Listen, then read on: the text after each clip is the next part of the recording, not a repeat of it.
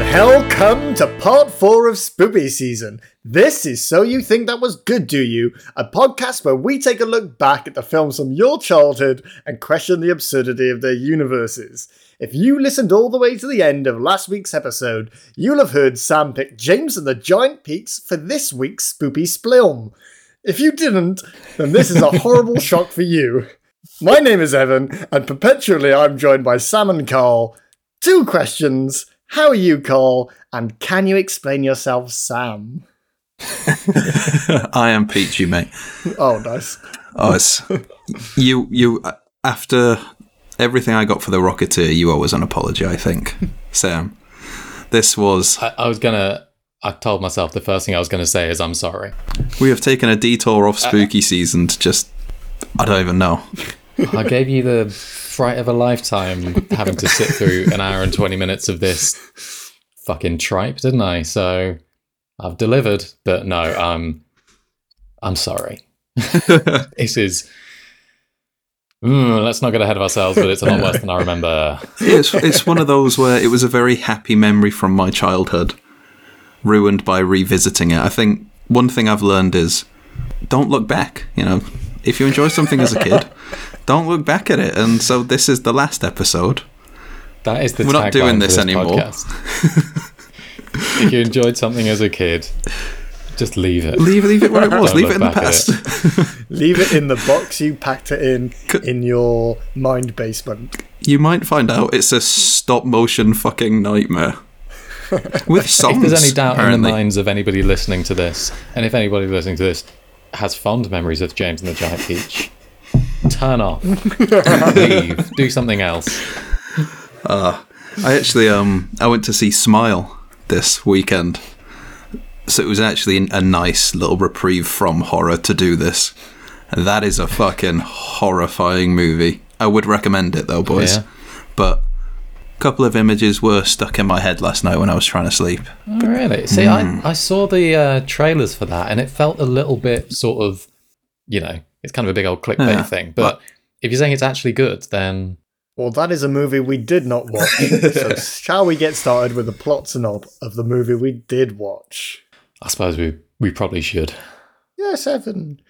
Featuring stop-motion animation and live action, this inventive adaptation of Roald Dahl's beloved children's tale follows the adventures of James, an orphaned young British boy. Forced to live with his cruel aunts, James finds a way out of his bleak existence when he discovers an enormous enchanted peach. After rolling into the sea inside the buoyant fruit, James, accompanied by a crew of friendly talking insects, sets sail for New York City. Is that where it ends? That's the plot. If only the movie had ended there. Oh, wait, no, yeah, they got to get to New York. Damn. Yeah. Yeah, well, there it is. There it is. I mean, you say he escapes from his bleak life. It didn't stop being bleak after that. It remained Turned pretty into bleak. Something quite horrible. Yeah. This movie went from pretty awful to quite terrible to horrifying and then just back to basic level awful. Just like real life. I'm always at a baseline of awful. Things only get worse. Awful is as good as it gets. And that is the case for this film in so many ways. Shall I delve right into the actual plot? Oh, let's bloody do it. May as well, yes. So, yeah, we open up the movie onto this kind of quite spooky, creepy looking fake plastic beach, which is meant to be the nice, wistful, romantic start to the film, which is meant to look really nice. And then this horrifying creature lying there, who we're introduced to as James. James, what's his surname? Trotter, I think. Something like that. James of Giant Peach fame, pre-Peach, is lying on the beach with his parents. That was unintentional, I swear. He's lying on the beach with his parents, and they're looking up at the clouds. And they're saying, oh, this looks like something, and this looks like something else. And they say, this one, look at that one sideways. It looks like the Empire State Building. by the way, we're going there. We're moving to New York.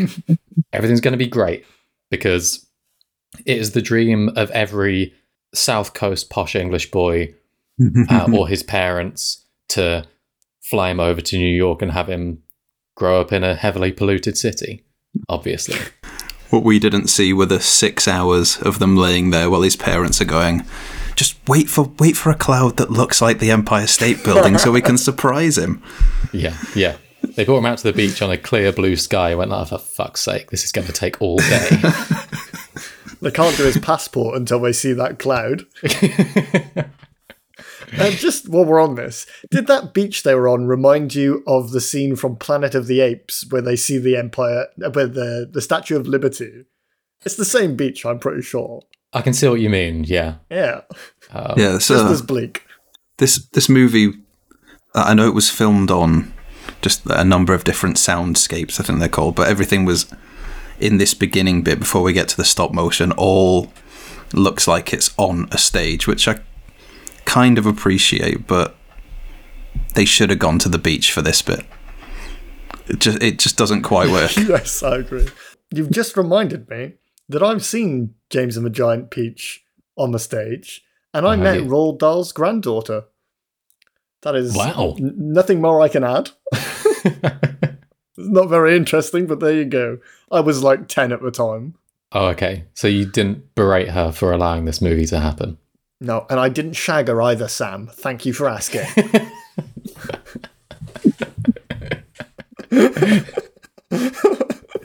Classic Sam. Why have you always got to lower the tone, Sam? I don't know, but I'm going to edit out me asking so the line will go. Going to make it seem like that was just a non sequitur from Evan. So they're lying on the beach. I'd forgotten prior to watching this that James has the voice of like a 40-year-old smoker. He's really raspy. Who's the guy from Blackball? Johnny Vegas. Johnny Vegas. Sounds like Johnny Vegas. I don't think Johnny Vegas was ever a child. He was James and the Giant Peach, and then he was Johnny Vegas. Yeah. He transformed from one to the other. And then he will return to the dark matter at the center of the universe until he is James again. I mean, I was going to leave this till a bit later, but the kid who plays James, he was in this film and in some TV series I forget the name of, and then never acted again. He just quit acting forever and now is head of a sixth form in Durham, teaching maths. So things can get bleaker. Nice. So as if it could get any darker from traveling around the world on a peach, it did. So after this, as if this scene couldn't get any bleaker, a rhino comes out of the sky and eats his parents. At least that is his interpretation of it, and we've got no reason to think that it's anything else. Yeah, I remember from seeing this movie as a kid, I had the memory of, I'm sure his parents get eaten by a big black rhino cloud, but I must be misremembering something. There must be a deeper meaning to this elsewhere, but no, it's just rhino cloud shows up and eats his parents in 35 seconds flat, I think is what they say in the movie. Here's a theme that we're going to touch on a bit. Deeper meanings to things in films and how I'm not sure there's any of them in this. Roald Dahl was a fucking drug addict, for sure. There is no way he wrote any of his books without doing drugs all the time. They're all fucking weird. Like Matilda is his most normal one, and that's still batshit. He served through World War II. Oh yeah, he did. And he wrote this. He wrote this not that long after serving in World War II. Yeah. And also, I think he was working on horror adaptations before he released the book of this. Oh. So he was not. I think this may have been his first book, or an early one at least. And he clearly was not about writing a standard fun little kids book.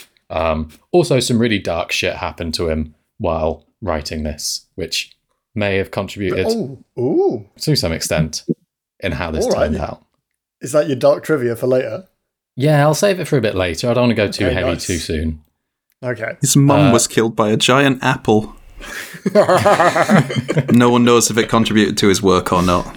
Some people do question it. Look, what I'm saying is, let's keep things light, let's keep things fun. So his parents are dead, and now he's being tortured by his aunts. His aunts, who were played by Joanna Lumley and Miriam Margolyes. Oh, yeah. Just so two good. National treasures. So two amazing actors. Yeah. And no, I would not shag them, Sam, so thank you for asking.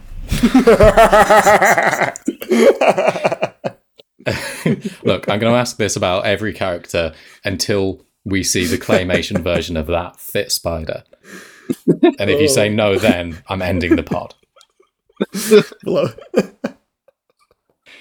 So the aunts just sit around all day in their horrible mansion on the south coast, ordering James around, making him do chores. Just some classic British child abuse, stuff we all go through in order to become funny and start a podcast. James is going to be a funny adult. Well, he's a sixth form teacher, so he went the other way. But the rest of us turn out funny. Yeah, you either do a podcast or you start torturing other kids via an institution. What do we call it? The landscape for their house. A very series of unfortunate events, which I realise must have drawn inspiration from the Roald Dahl books. I'm sure. So bleak. And I fucking hated this from this scene onwards because it's just so horrible. How can any child enjoy this? The greyness, the fish heads that he served after working all his chores. He served fish heads. He's all the scenery in these first few scenes. We've said that it looks a bit like a stage show, and it does. Yeah. They're all kind of, it's Tim Burton. They're all very cartoonish and weird and sort of twisted. I think that might have been a mistake because it makes the real life bits of this feel, you don't get much of a contrast between the surrealist bits and the bits that are meant to feel like real life. So, I don't know, it all gets a little bit mixed up. Yeah, it all very much feels like a play, so you can never really fully connect to it. It always feels like you're watching a show. You're not relating to any character in the movie. No, not at all. It's all very, like you said, surreal. That's much like all of Roald Dahl's works, they're kind of out there. So he's doing all these chores and he's hating his life and he just wants to leave, but he's too scared of his aunts. He's scared that the rhino will eat him up, as they've threatened that it will. I read somewhere online, I didn't see this for myself in the film, but apparently there's a hood ornament on their car of a rhino, which implies that they ran over his parents. Maybe. Maybe that's a little bit fan theory-ish, but perhaps they killed his parents and threatened the same for him. That would shit all over my theory, so we'll just pretend that no one spotted that. We'll pretend that, I didn't spot it, to be fair. I spotted someone who spotted it. So let's ignore that. It didn't happen. So he sings to a spider that he finds in his room. He finds what looks a little bit too close to a black widow for comfort. Yeah, this is a movie that teaches kids, if you see a spider with a black and white fat body, just pick it up, sing it a song. Pick it up. Sing a song, and then afterwards, you'll start picturing giant peaches and talking grasshoppers. Yes, you will. All right, here. I wish that false widow spider would bite him and we could have this over with. Yeah, I love that along the same line. I love that he takes it down off the window. It's like, don't live up there. My aunties will try to kill you. And then puts it back on the window and his aunties try and kill it. Yeah. The next scene. Puts it right back there. Cheers, James. Yeah.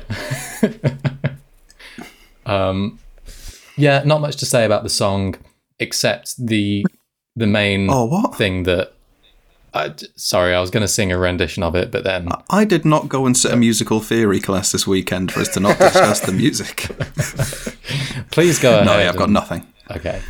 The only thing I wrote down about it is that the recurring lyrics through this are something being very far away, and clearly the actor... the guy playing James struggled a little bit. He had a minor speech impediment, so he kept saying "very far away." Yeah. Oh yeah. And I was like, that's a bit mean. You could have changed the lyrics. They could have changed it from a rhino. Once they found out he couldn't say his R's. Yeah. A rhino very far away. Maybe a pisshead killed his parents. That took me a minute. Oh, God. I like that the scene ends with James creating a sort of fire lantern and lighting a candle underneath it and letting it fly out into the sky just with no concern at all. I like that maybe he's been abused for so long he's turned into one of those kids who likes to start forest fires just for fun because he just goes to sleep. He doesn't even watch it. He's just like, here you go. Just sends it out. He can only go to sleep with the crackling of a forest fire in the distance and screaming foxes. Just wants to watch it burn. Smell it burn, hear it burn, not watch. So like you said, next scene is the aunts bursting in and trying to kill the spider that he put right back where he knew they would try and kill it. So How did they find it there? Yeah. He spends his evenings watching fires or listening to fires. Yeah. Well, how are you going to fill your mornings if not by watching your aunties kill spiders? So what we're saying is James is a sick fuck. He's a sick fuck, yeah. Of course Watch he's his a mate sick get killed, fuck. then go for a quick walk barefoot in the ashen forest. Yeah. That's why everything's so grey. It was a beautiful town before that little fucking arsonist showed up. But he's not done torturing this spider. His parents died, so we've got to be nice, okay? He's trashed the place. He's not done torturing this spider yet, though. So before his aunts can put it out of its misery, he grabs it and runs out the house, down the bottom of the garden, and tucks it away in a safe spot to come back for it. You stay there, you. Then he stands Where up. only I can find you. Then he stands up and, sees the local crackhead holding... Who is this dude? Meets an old homeless man. Yeah, an old, very homeless man, straight out the shoe factory. He had a very nice home in one of the local forests once, but it burned down mysteriously. And now he wanders around. He wanders around with his bag of magic pills. He's to stop James from burning down any other forests. He's grabbed that little Molotov, floating Molotov that he threw out the window, and filled it full of little what he calls crocodile tongues boiled in a witch's skull. Or as we call it, Ritalin. I was going to say, stop James. Yeah. It's some kind of cocktail of horrendous drugs. It's like spice mixed, bath salts mixed with DMT, mixed with God knows what else. It is the most... touch of angel dust. Yeah. The most foul shit imaginable. And he gives it to this kid and says that if he takes this, he'll never be sad again. Which is probably true because you'll be happy for the next 25 minutes and then everything will come to quite an abrupt end. I could pop out to the streets in Newport where I live, probably shouldn't have said my hometown there, and find as many of these men as you want. Literally. There's one on every corner. And if there isn't, it'll be you. That's because Evan wanders around the street singing "My name is Evan," Yeah. and sings about how sad he is until old men give him drugs. I have spent the last day because I tried watching this movie yesterday and I couldn't do it. Mm-hmm. But I got to the first song and then spent the rest of the day just driving my girlfriend crazy by singing the start of it over and over again. Because my name is James. That was a first draft. Yeah. So he hands him his bag of glowing green acid and says, "Don't drop any of them." So James grabs it, turns around, and drops all of them. It just instantly stacks it on the stairs. Yeah, straight away. First thing he does is turn around and drop everything.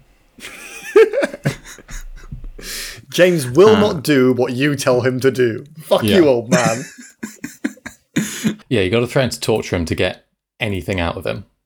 Or kill his parents. Did this scene remind you of Labyrinth at all? Where just the way he teleported about and James pushed a brick through the wall and beyond the wall was New York City and a kind of illusion on the horizon. It was all very reminiscent. Oh, it totally was, yeah. A lot of this movie reminded me of Labyrinth. Just the way that the start of it, and a lot of Labyrinth, looks like it's being performed on a stage. Yes, yeah. The parts later on where you question how much of it really happened and how much of it is because this kid is severely abused. Trauma. Yeah. Yeah. The probably very dark connotations that you kind of project onto it. Yeah. All of that good stuff. So all the drugs fall into the tree and it grows a peach. This dead tree, this dead husk of a tree grows a peach. And the aunts run outside and they go, there's no chance that this tree... Burnt out husk of a tree. Yeah. It's like James burnt this down years ago. It is a, stacked up pile of ashes at this point. There's nothing left of it. There's no way that it grew a peach. But before their eyes, the peach grows and grows and becomes bigger than the tree. Basically the size of a normal house. Juicy peach. Big, juicy peach. But no Sam.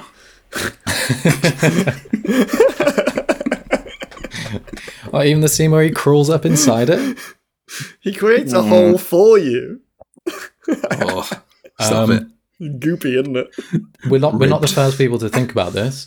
Apparently, from a biography of Roald Dahl, he settled on a peach because he thought its flesh and flavours were more exciting and more sensual than the alternatives, which was like cherries and apples. I think by sensually meant more... No, he meant sensual. I settled on a peach because who wouldn't fuck a peach? Yeah. He's like, you've seen the emoji. You know what I'm talking about. In other words, peach. I wasn't giving up on that one. Doesn't matter how many times I have to say it. Yeah, very good. Right, so after this, the giant peach, the eponymous giant peach of the film has grown. And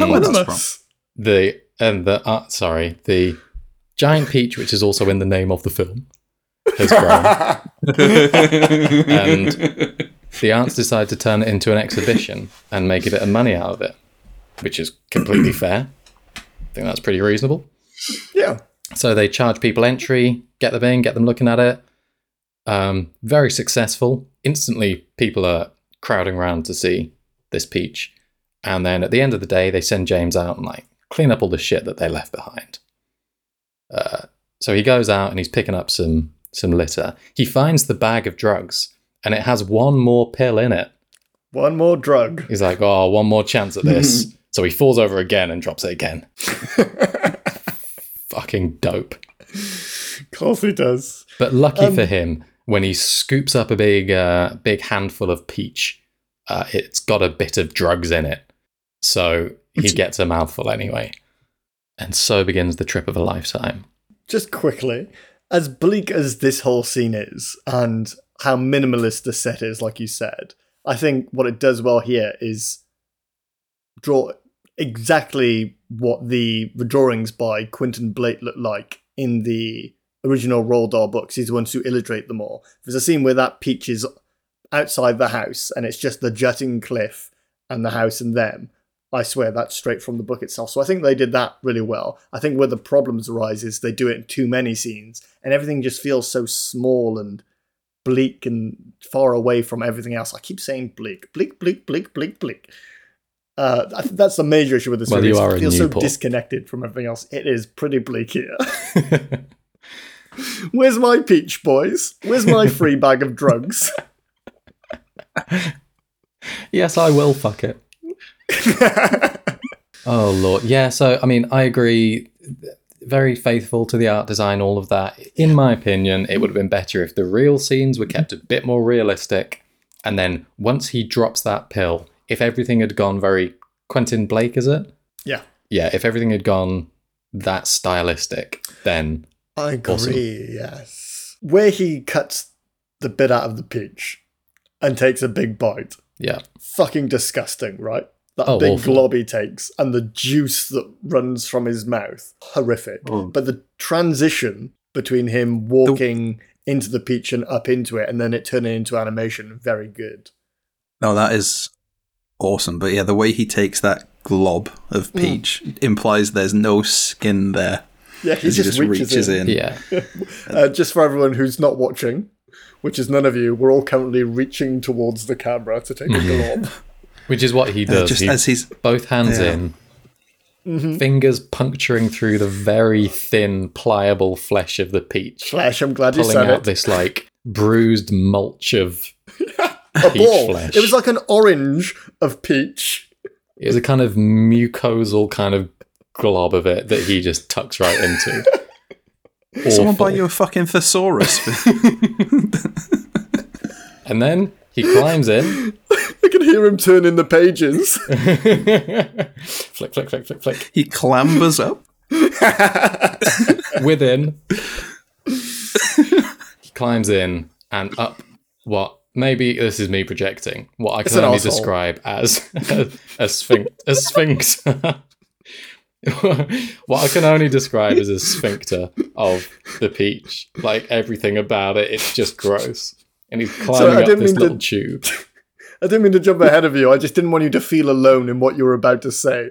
I didn't want you to feel silly or like only you had imagined it. We all know what the inside of an arsehole must look like with those ridges, and that's what it looked like. Fuck.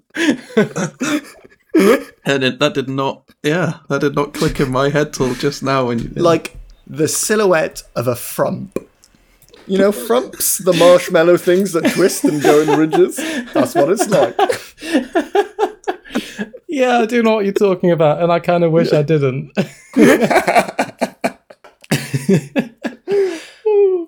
I bet no one else ever has ever said silhouette of a frump. I'll take that. The silhouette of a frump. Or flump, or whatever it is. Flump, that's it. Yeah, A sorry, flump. not frump. Oh, fun fact, I'll probably cut this out. But in my school, in my year in school, it was a pretty common bit of slang that the word flump meant sucking yourself off. How? No, I don't know. I got no idea. I don't know where it came from. But I mean, everything about a flump would not make me think of an erect dick, if I'm honest. They're antithetical to what you're talking about, Sam. My God, have you borrowed Sam's thesaurus? whoever came up with it, I don't think they knew about the flump, the marshmallow sweet. Oh. I think that they just come up with a funny They just word. knew about sucking themselves off. And yeah, exactly. They thought they'd invented It the was word just the guy flump. performing autofellatio in school all the time. Okay, now give me that my thesaurus back. Stop only looking at the filthy words. I got to A. I'm staying at A. Just everyone listening, just wait for the autoerotic asphyxiation to drop. Anyway, So yeah, Holy we shit. get up the peach and we get some anthropomorphized insects. oh, good work. Right, there we Great go. stuff. There's your book. Oh man, excellent job. So let's get this out the way, eh? The insects. Horrid. Horrendous. They're awful. really awful. Not for a children's movie. They're Tim Burton, aren't they? It's like that's his Yeah. influence. Is everything's got to be just a little bit too real. It can't be a fun spider. It's got to have two eyeballs in each eye. Ugh. Oh. Okay, fun fact. Susan Sarandon is the spider. Yeah, the French spider. Speaking of the spider, boys, Yes, yes, yes, yes, yes. thank you. Finally, Wrap Oh, so those he- 8 legs around me. Silk me up. he's up. Oh, God. Fucking hell. He's up in the peach. He, by the way, has turned into a claymation Playboy. Tim Burton creation himself. His eyes have somehow got less beady as he's done that.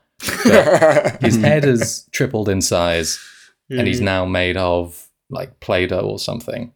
And he's just really creepy. And he walks in on this kind of meeting of all these bugs that have clearly got a dose of whatever he's just taken, and they've grown up, become massive, There's a worm, a kind of weird John Lennon worm. There's the centipede, played by, I think, Richard Dreyfuss. Yeah. There's a glowworm, a spider, a grasshopper, and a ladybird. I won't go through all of them, but that is the gang that he meets. Oh, this had one of my favourite facts, just because of... I don't feel like it's something to brag about. It's that Miriam Margolyes, she plays the auntie, Ant Sponge, and she also does the voice of the glowworm in this. Yeah. And for the trivia, it pointed out that this is the first time someone has played a live-action character and an animation character in the same film since Song of the South. Oh. The extremely racist band cartoon from the 40s. Do you know what? I'd ignore that. My nan had that on video and used to play it for me all the time. I never thought there was anything wrong with it. Zippity-doo-dah, zippity-day, my oh my, what a wonderful day. That plays in my head all the time. Now that I know it's horrific, I have to push that part of myself down. That child's cartoon comes with a warning. Yes. Before you watch it. Picture the video cover. It's all yellow. Yeah, that song has been in my head basically my entire life that I can remember. So I did not realise until now that it was born out of something horrendously racist. So he's met the gang of bugs, and when the ants run out and start looking for him, and I think they're starting to figure out that he's in the peach, the centipede climbs up out the top where there's a little hatch, bites off the branch that is connecting it to the tree, and rolls them away down the hill and over the local village, presumably killing some people. Killing whoever survived the fires. Exactly. It crushes their car as it does that. Apparently in the book, they're in the car at the time and they die. I mean, I actually watched the movie and they're in the car in the movie. I thought they were going to die, yeah.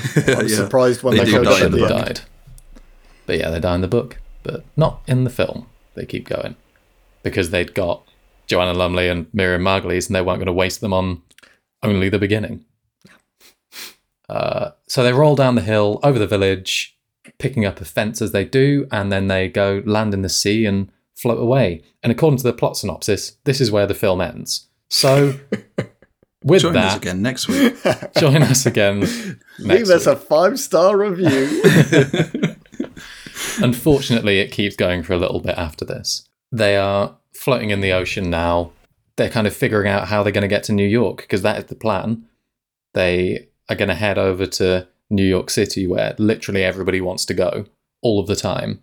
And their plan is they're going to lasso some seagulls with spider silk and fly themselves there.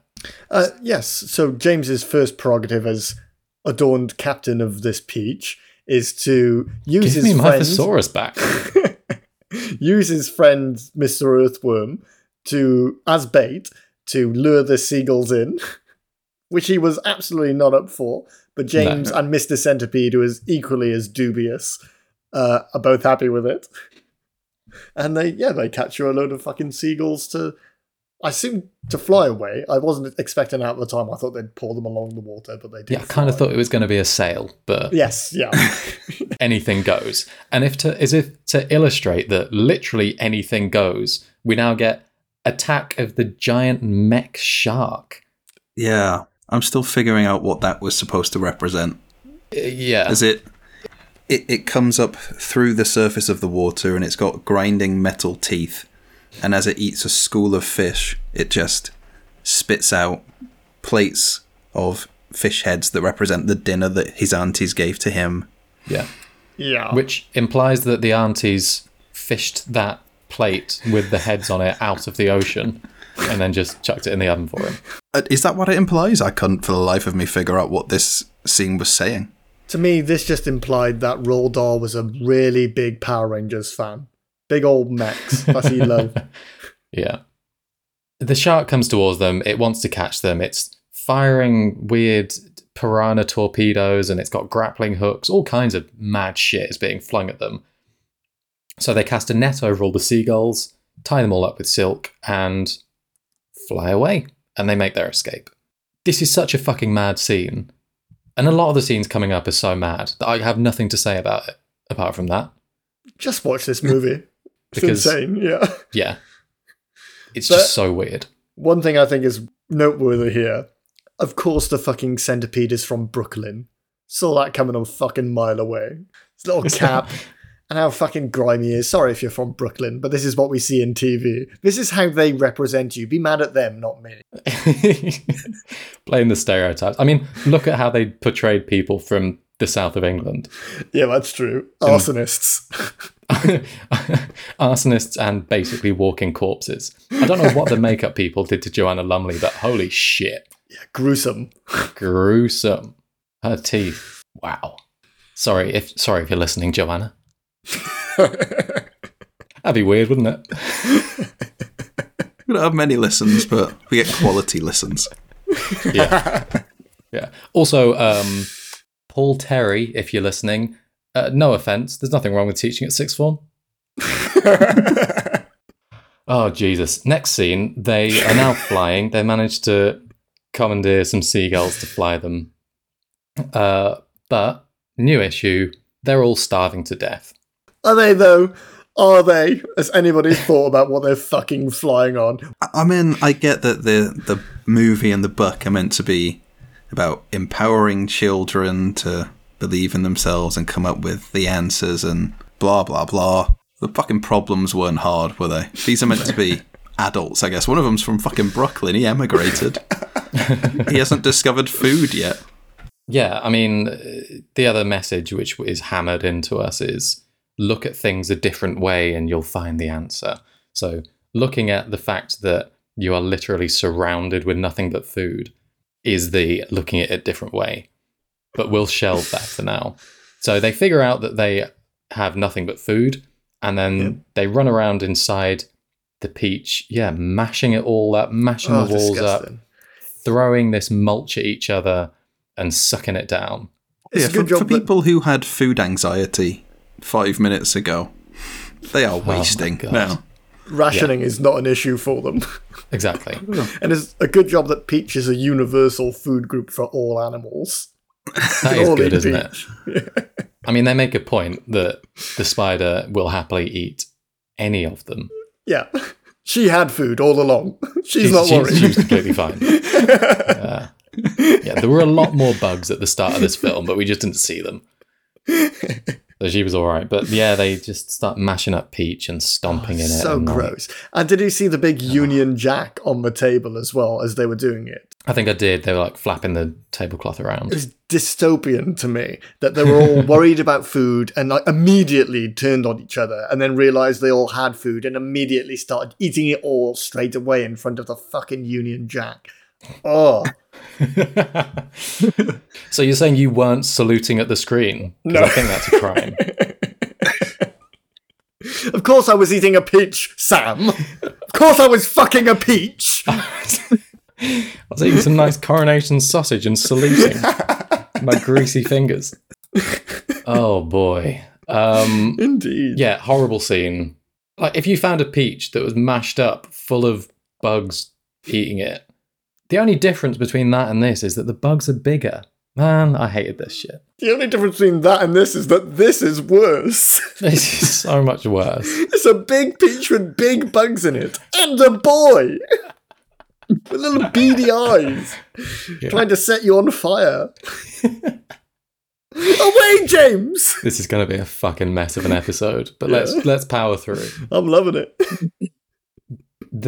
That's the scene. There's a bit. They do a big song, as Oh, it's you awful. know, Yeah. as they will, and then they all fall asleep, having gorged Yes. themselves on Peach. And James has a little fucked up Peach dream. The spider makes him a little bed, Yeah, and he takes me has away. his crazy Peach dream where he's a caterpillar now, eating a peach, and it's kind of all. It's even creepier than. So fucked.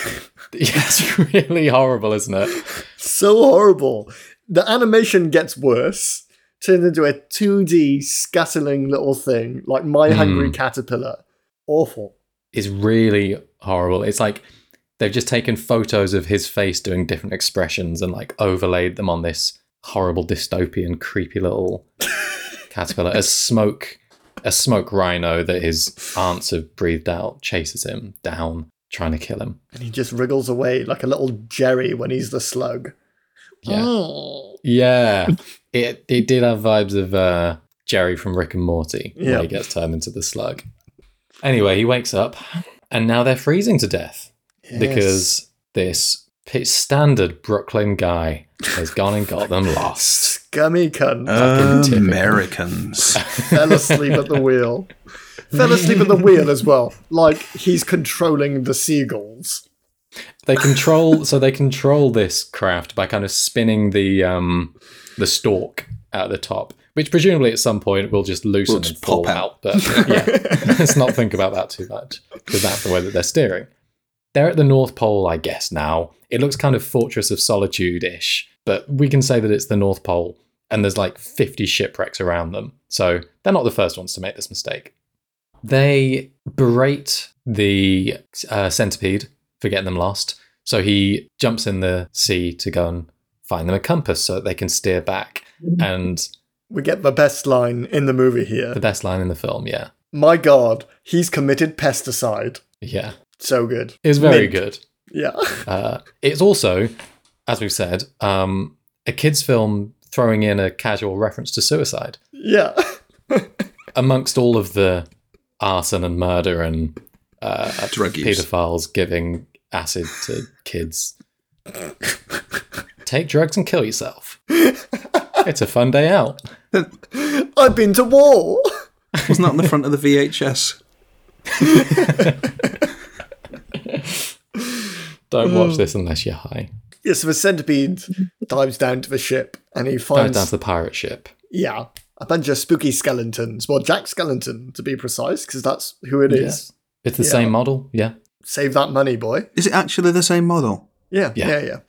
I mean, I'm the trivia guy. You know, it was the same model.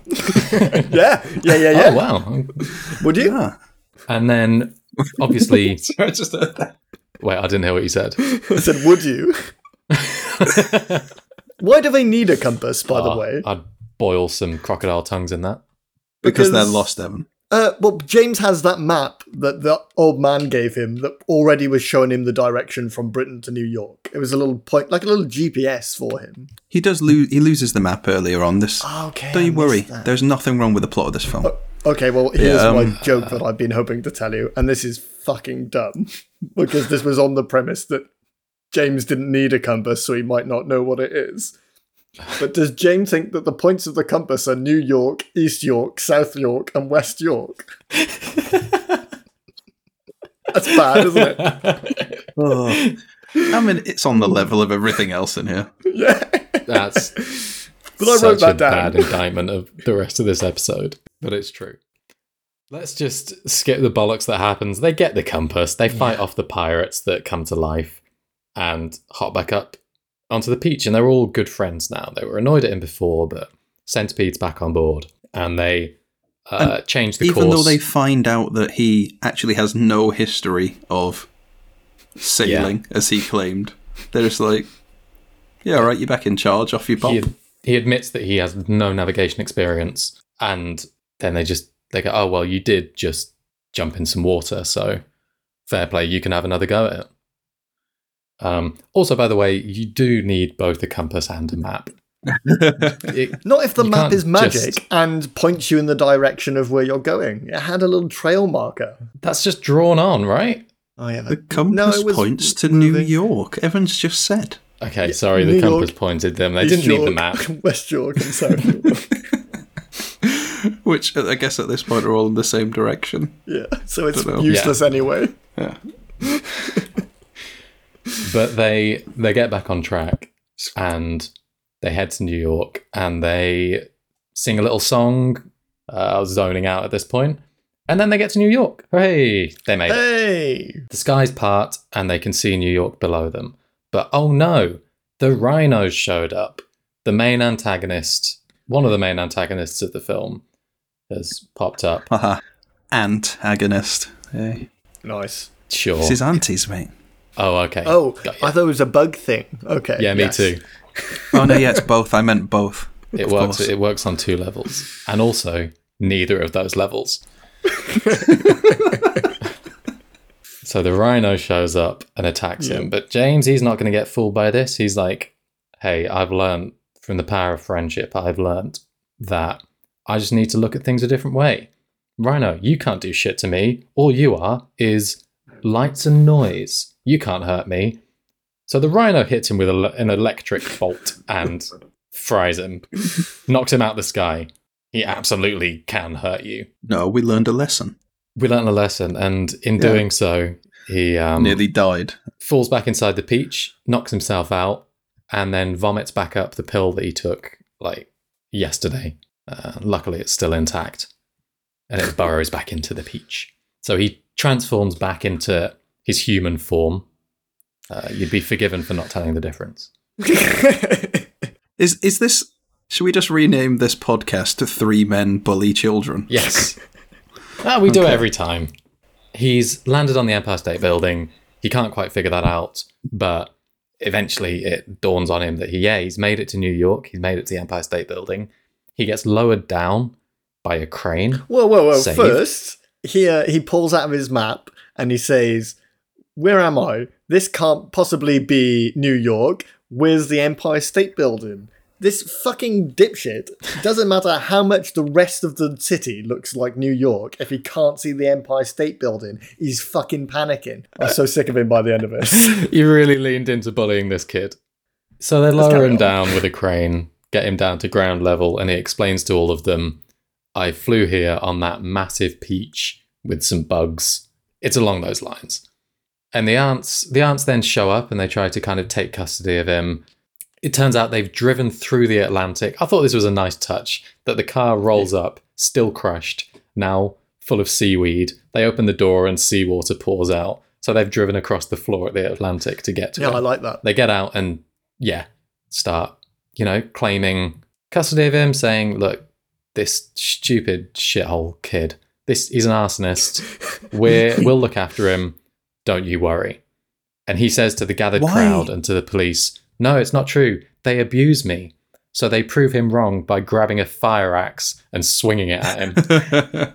Why are they so desperate to be his guardians? He's That's just the gone beach now. they want, right? Yeah, I'm not sure. Oh, and they also want a slave. They want the slave. They love having a slave. They hate doing work themselves. I also love how the police officer asks for proof of whether or not the peach is theirs, and they just show him a picture of them and the peach. That's enough evidence. If we robbed a bank, but as long as we took a picture with us and the pile of money, don't worry, that's our pod money, boys. Yeah. Here's me with a peach that you can't really tell how big it is. I also love that the police officer asks everybody in the crowd to help him solve the crime. They all need to be there and do it as a jury. He can't possibly do any of this alone. Oh, this was the 40s. That's just how they did it. Also, the most unrealistic thing about this, because the bugs have turned up at this point. The bugs also turned up around this point, yeah. It's not that anyone isn't shocked by that. It's that they picked up the axes in front of an American police officer and weren't turned into Swiss cheese immediately. So the giant bugs show back up, and the aunts have tried to attack him with an axe. They've kind of, they've done themselves in. So when a monstrous spider grabs them and strings them up, everyone's on board. The policeman's like, hey, go for it. You do you, massive spider. You would, to be fair. What fucker you mean? I would. Oh, we all would. And then the crowd, without really waiting for the horrific giant bugs to get off the peach, the crowd descends on it and just starts eating it. People tuck in. They tuck, the whole crowd rushes in to get a bite of what must be at least 50% spider webs and feces. I mean, you saw the way they gorged themselves on all that peach. They all had the shits the next day. They were drinking peach beer at one point. They were pissing everywhere. Absolutely. You know when an earthworm eats earth and then you can see it shit out that sort of... It's basically earth still, but goopier earth. It's just all that. It's the 40s, though, What else are you going to eat? Boiled meat? Yeah, the options were thin on the ground. It was that or fish heads. So they were quite happy to eat worm shit. Yeah, now, as we get our ending, they now live in the peach pip in Central Park. Well, yeah, so I mean, all of this is happening, and we fade out on the glowworm, Miriam Margolyes, saying, "God bless the colonies," which is her last line, and that sees Does us she? out. She does. That's her did last not line in the film. Click on that. Yeah. Oh, maybe Song of the South. There wasn't such a leap. James's big dream in this whole thing was just to have friends. Mm-hmm. And then we're meant to believe that he's now got friends because he lives in Central Park in a peach pip and people come to listen to his stories. I mean, he hasn't got friends. He's an exhibition. It's a very one-sided relationship. He's sat outside talking at people about, how he got here. And it only took him a couple days. He can't have that many stories. So he's got a crowd around him listening. And then the spider calls him in for dinner and he leaves. Well, he teaches sixth form now. Yeah. He went to sixth form so that he could have loads of friends who sit and listen to him while he talks at them. It all comes full circle. I have 200 friends in my year group. Mum, have you seen how many friends I've got? Well, not I forgot you're dead. Hey, Rhino, look at how many friends I've got. Sam, you mentioned there was a post-credit scene to this that both me and Carl missed. Do you want to enlighten us? Oh, I did. As soon as I saw credits, I turned this off. I was not waiting. Same. Yeah. This is not a Marvel movie. I closed it, but then I saw that there was a fair chunk of it left. Almost all of which was, to be fair, just credits. There were a lot of people that worked on this. But yeah, there was a post-credit scene. It was like an arcade game where you control a rhino, and it's called Spike the Ants, and you have to get the rhino to like buck its horn up when the ants are above it and like knock their heads off. It was really, I don't know, it was weird. I guess it was something that they were implying. What was the context? There wasn't one. Oh, okay. It was just happening. There was apparently an alternative post-credit scene as well, which had them still tied up in spiderweb in a zoo, bickering about wanting to be in a different cage. It's not very funny. It's just kind of weird. Like this which movie. Sums up this film. Yeah. Do you want to hear my spoopy trivia? Yeah. Please. I'm going to warn you, this is the worst one yet. Honestly, horrific. Is it that he's a maths teacher in a sixth form? No, here we go. I paid for this movie on Amazon Prime, and it's on Disney Plus free. It's not on Disney Plus. Oh, I saw what it was. No. Oh, good. Then that was just normal trivia. Oh, okay. That you paid for it on Amazon. Yeah, I did pay for this. Okay. I did pay for this, which is still awful. Yeah, same. I pay for most of the movies that we watch, which is terrifying. You mentioned that you had some spooky trivia, Sam. Have we already gone over that? Or? Yeah, I mean, it's quite moderately spooky trivia. So when Roald Dahl was writing this, like I said, he left this and came back to it a few times, working on different projects, working on adaptations of horror movies. One of the things that delayed the writing of this is that his son, I think, was in a car accident and had a near fatal buildup of fluid in his head, which required regular hospital visits to manage and nearly killed him on multiple occasions. Well, he could have used a roll bar. You think his name is Roald Dahl? His name's Roald Dahl. Yeah. Yeah, no, that works. It kind of works. That was almost funny. It was good enough. I mean, look, it's spooky trivia. The light side of it is, no, it's not light. Roald Dahl then became an expert on the condition and contributed to the development of a device that would help with managing it. A medical device which has been used on over 3,000 kids. Was his son okay? Ka-chow. Don't know. Oh.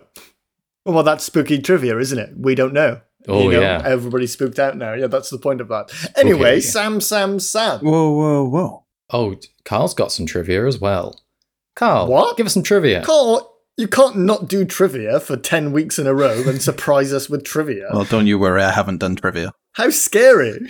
I've just done my interpretation of this movie. Yes. I haven't done since, what, Labyrinth? I thought this had a theme tune for a second then. Well, I don't have a memory, so everything's in notes, which apparently have a theme tune. This was driving me nuts as to what the movie was trying to say to me. Like, why was his parents killed by a rhino? And then I remember this film, because if you see the newspaper clippings at the end, it's set in 1949. So, what I'm thinking is, the thing that came out of the night sky that killed his parents prior to this is probably the Blitz that he is now recognizing as a rhino bursting out of the night sky among the lightning. Yeah. Not bad, I think. I think that may have been part of an alternative script that was submitted that didn't make it. Oh. Or something similar to that anyway. I know in the book it's just a rhino. That's how his parents die. Yeah. Escaped rhino from the zoo, but the way this one is presented on screen, there's obviously more of a meaning to it. And that was after thinking for far too long on a terrible movie where I got to. And then you have a young boy who moves in with his aunties that treat him badly. Apparently, we don't see it. Well, for the most part, we don't see. We sort of see it, but we don't see the extent to which. We're not nice to him. Yeah, but this is probably where I read far too much into the movie. But then he falls in with a crowd of what I would say are very dodgy people when you really read into the individuals. Oh yeah. Well, he's from Brooklyn, so yeah. The last place he remembers being happy is the sea, or the seaside, and then that's basically where he ends up after he escapes his parents' house, and he meets this Brooklynite who gets into fights with sailors, and when the spider goes down to help, she says, "Hey sailors, are you looking to get your kicks?" Which is quite a sexual thing to say in a PG movie. There's a little bit. And when you consider that of all the characters, she's the only naked one. All she wears is a beret and thigh highs. Everyone else is fully dressed. As if she wasn't hot enough already. So we have the guy constantly getting into fights. We have possibly a hooker. Yeah. Glowworm is dressed like just one of those grubby old street psychics who literally can't see anything. And your grasshopper could be a busker as he's there playing his violin.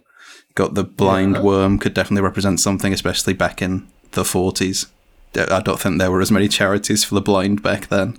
But I think that's... Or it's a very happy movie about empowering children. It's one of the two. The whole film has these... You kind of expect it to have a Life of Pi ending, which ties everything together and makes you think, oh, so all of this was a big metaphor for something. But, well, yeah, we never actually get that, do we? I've not seen Life of Pi, but I imagine it's similar. It's very good.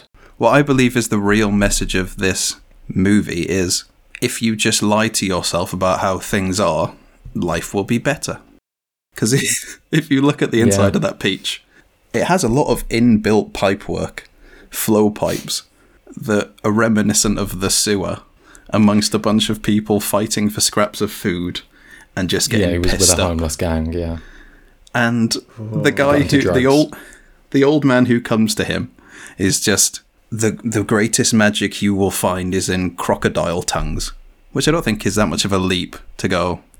Could just mean lies, really. Oh, sure, yeah. And that's my interpretation of this movie. So we were right at the beginning of this episode that everything is just a baseline awful. Things can get worse from there, but they only really return to awful. Nice. What a good wraparound, boys. There's one more thing. So you mentioned the newspaper clippings that we see at the end. Mm-hmm. Fun fact about those that I noticed, I haven't seen this written anywhere online, but as they were bringing up, so they bring up these newspaper clippings which let you know what happened to each of the characters, each of the bugs, how they made it in New York. They wrote custom headlines, got custom pictures for them, but when they were taking the clippings of the newspapers, this is the movie makers, they didn't bother to change any of the actual text in the newspaper. So I paused and had a little read, and one of the articles underneath the headline of like Grasshopper has a stage show was about a bombing in Tel Aviv. And it was taken directly from an edition of the New York Times from 1949. Wow. So there you go. That sums up this fucking movie. It goes from well, it turns awful out- to just terrible. Sam, Life. do you have any bad reviews for us? I'll give you some Or has bad this movie been reviews. enough of a bad view for you? I think this has been... That was nothing. That wasn't meant to be anything. This Sorry. has been a pretty fucking bad review, but I've got some others here. Maya gave it 0.5 stars and said, if I was held at gunpoint and you told me to explain the whole plot of James and the Giant Peach, I would be dead because I seriously don't know what the fuck I just watched. It made me highly uncomfortable, and it being a children's movie did not sit right with me. This is some Wizard of Oz type shit. Yeah. Which is spot on. an insult because Wizard of Oz is nowhere near as fucked up as this. Also, if this dumb shit can't explain the premise of the Wizard of Oz, I think that says a lot more about her. She arrives in Oz and has to go see a wizard. I mean, there's a guy called James and he finds a giant peach. Yeah. At the end. Goes to Well, New they're York. both clearly about not so much drug trips, but ignoring something traumatic that's happening in your life and escaping to a fantasy land. Yeah. They're similar in that way. I think they can both have similarly dark interpretations of them, thanks to Carl. Favourite kinds of movies. I think it's that both characters have an incestuous relationship with their dad, and we're fantasizing about all of this. That's a reference to last week, everybody. Go listen to that. Next one is from Sophie, didn't give it a rating, just said, Miss Spider has me conflicted, because on one hand she's sexy, but on the other she's French and a spider. Which I think we can all agree with. Nothing against the French. We only hate people from Brooklyn. And the last one, I want to wrap this up with Aaron, who gives it 3 stars and says, I suppose the real peach was the friends we made along the way. And that genuinely is a good summary of the film. Yeah. That's good, yeah. And now we reach the most important part of the episode, Sam. Why do you think this was good, do you? You know that's not the name of it, but I'll let that go because, yeah. I didn't think, well, maybe I think I enjoyed this as a kid, but god damn, I hated it now. I really, really...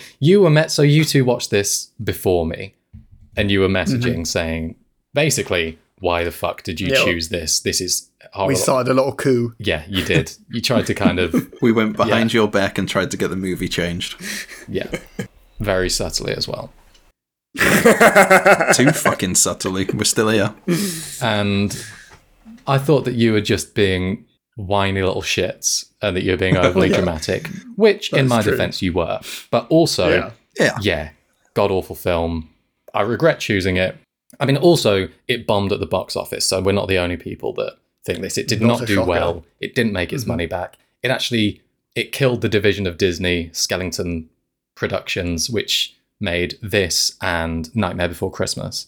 And Nightmare Before Christmas was a banger, so this single-handedly took out the studio. I've never seen it. Oh, it's good, I think. People love it. It's good, but I don't like animation like this. I don't think there's a place for this in films that people want to watch. It's uncomfortable, and it doesn't matter how good the movie is. If things look like this, blah. You seen Coraline? Yeah, Coraline as well. That's Neil Gaiman. Stop motion has always confused me because it creeps me out for the most part. I mean, I think Wallace and Gromit gets away with it, and everything else should just not do it. Nope. But it's creepy, and I was watching a behind the scenes on this movie before we started, and apparently 1 minute of film took a week, and that's just too long.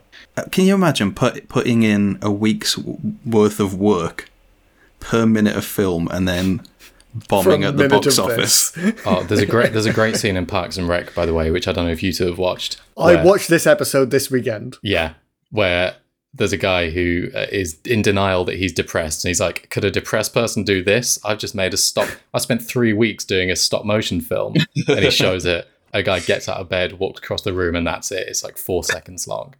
How can it not be longer? Yeah, great episode. That. Really good. But just quickly, that does not represent my views at all. I'm distancing myself from that. I love stop motion. I think it's really cool. I love it. I love Wallace and Gromit. Love Chicken Run. All good.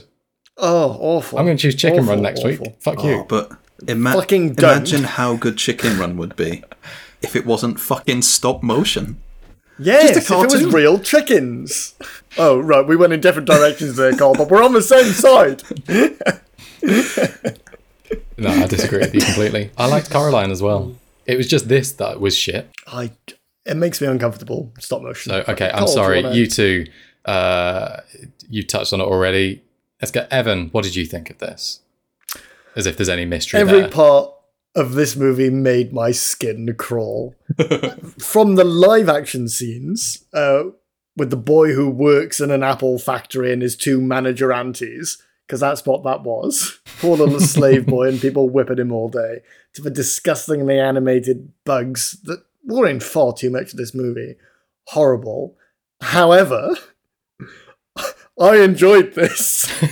So like you said, I started watching this yesterday and I had to turn it off. What a twist. It was at the same time you started, Cole. So when you told me you started watching, I started. Then you sent me that scene and I was like, this is what I've got waiting for me. No, thank you. And I turned it off. But then I started today and I gave it another chance. I enjoyed this. I don't know why. Maybe I'm in my death rolls and I basically accept anything at this point. But I was pretty captivated by every skin-crawling inch of this movie. I just had a good time. I loved Brooklyn Boy. It's healed my relations with them. I would recommend this to people. Oh my God. You must suffer too. That was the last thing I was But expecting you to say. Is it me? Oh, yeah, it's you, baby.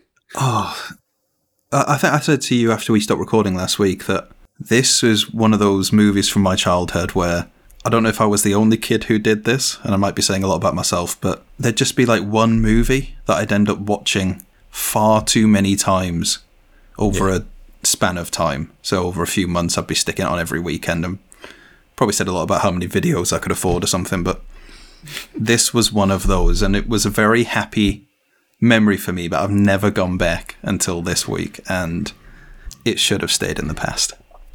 Just creeped me out for the most part, but I got so much enjoyment out of trying to interpret it in I don't know if it's a more adult way, but trying to find some sort of message out of it. Spooky way. Yeah, I ruined the film, is what I do. But yeah, no, I didn't think this was good. But to any of our 6 to 10-year-old listeners, give it a watch. Look, this is why the podcast exists, so that we can look back at things that we thought were good and realize how foolish we were. It's just, we're miserable in our adulthoods and we want to ruin our childhoods too. Yeah. Yeah, there we go. Yeah, I had never seen this, so this was fresh eyes for me. Maybe if I'd seen this when I was younger and came back to it, I'd feel differently. But yeah, this isn't one I would have watched, because claymation has always freaked me out. I can't watch Wallace and Gromit. When it comes on at Christmas, why is it on at Christmas for one? None of the fucking episodes are Christmas themed. It's always the one where they go to the fucking moon or he has the crazy robot legs. Anyway. God damn, this is new information about you. Freaks me out. I don't care that it was made in Bristol and it's really close to all of us. Horrid stuff. I've been into the studios. Can fuck off. I used to work next to the studio. They got their post and I got to go in. They've got a massive cake that's like one of the machines recreated in cake version. And it's like, I don't know how to describe how big it is, but it's like the size of a piano. And this just says a lot about the people that they have a cake. Who has just a foot? Like, you eat a cake. What are you on about? They have a cake. It's a really old stale cake. It's from years ago. It's in the lobby. This says a lot about people who make stop motion. If someone bought me a massive cake, I wouldn't be fucking displaying it. They probably make a little minor change to it every now and again. Take a picture. That's good. Stick them all in a row. Was that a piano joke? I'm going to go with yes. All my jokes are meant... I still don't know what the joke is. I heard minor change. Oh, minor change. Oh, very good. Lord. Also, I want everything that is now sizable to be in reference to the size of a piano. Bigger or smaller, that's it.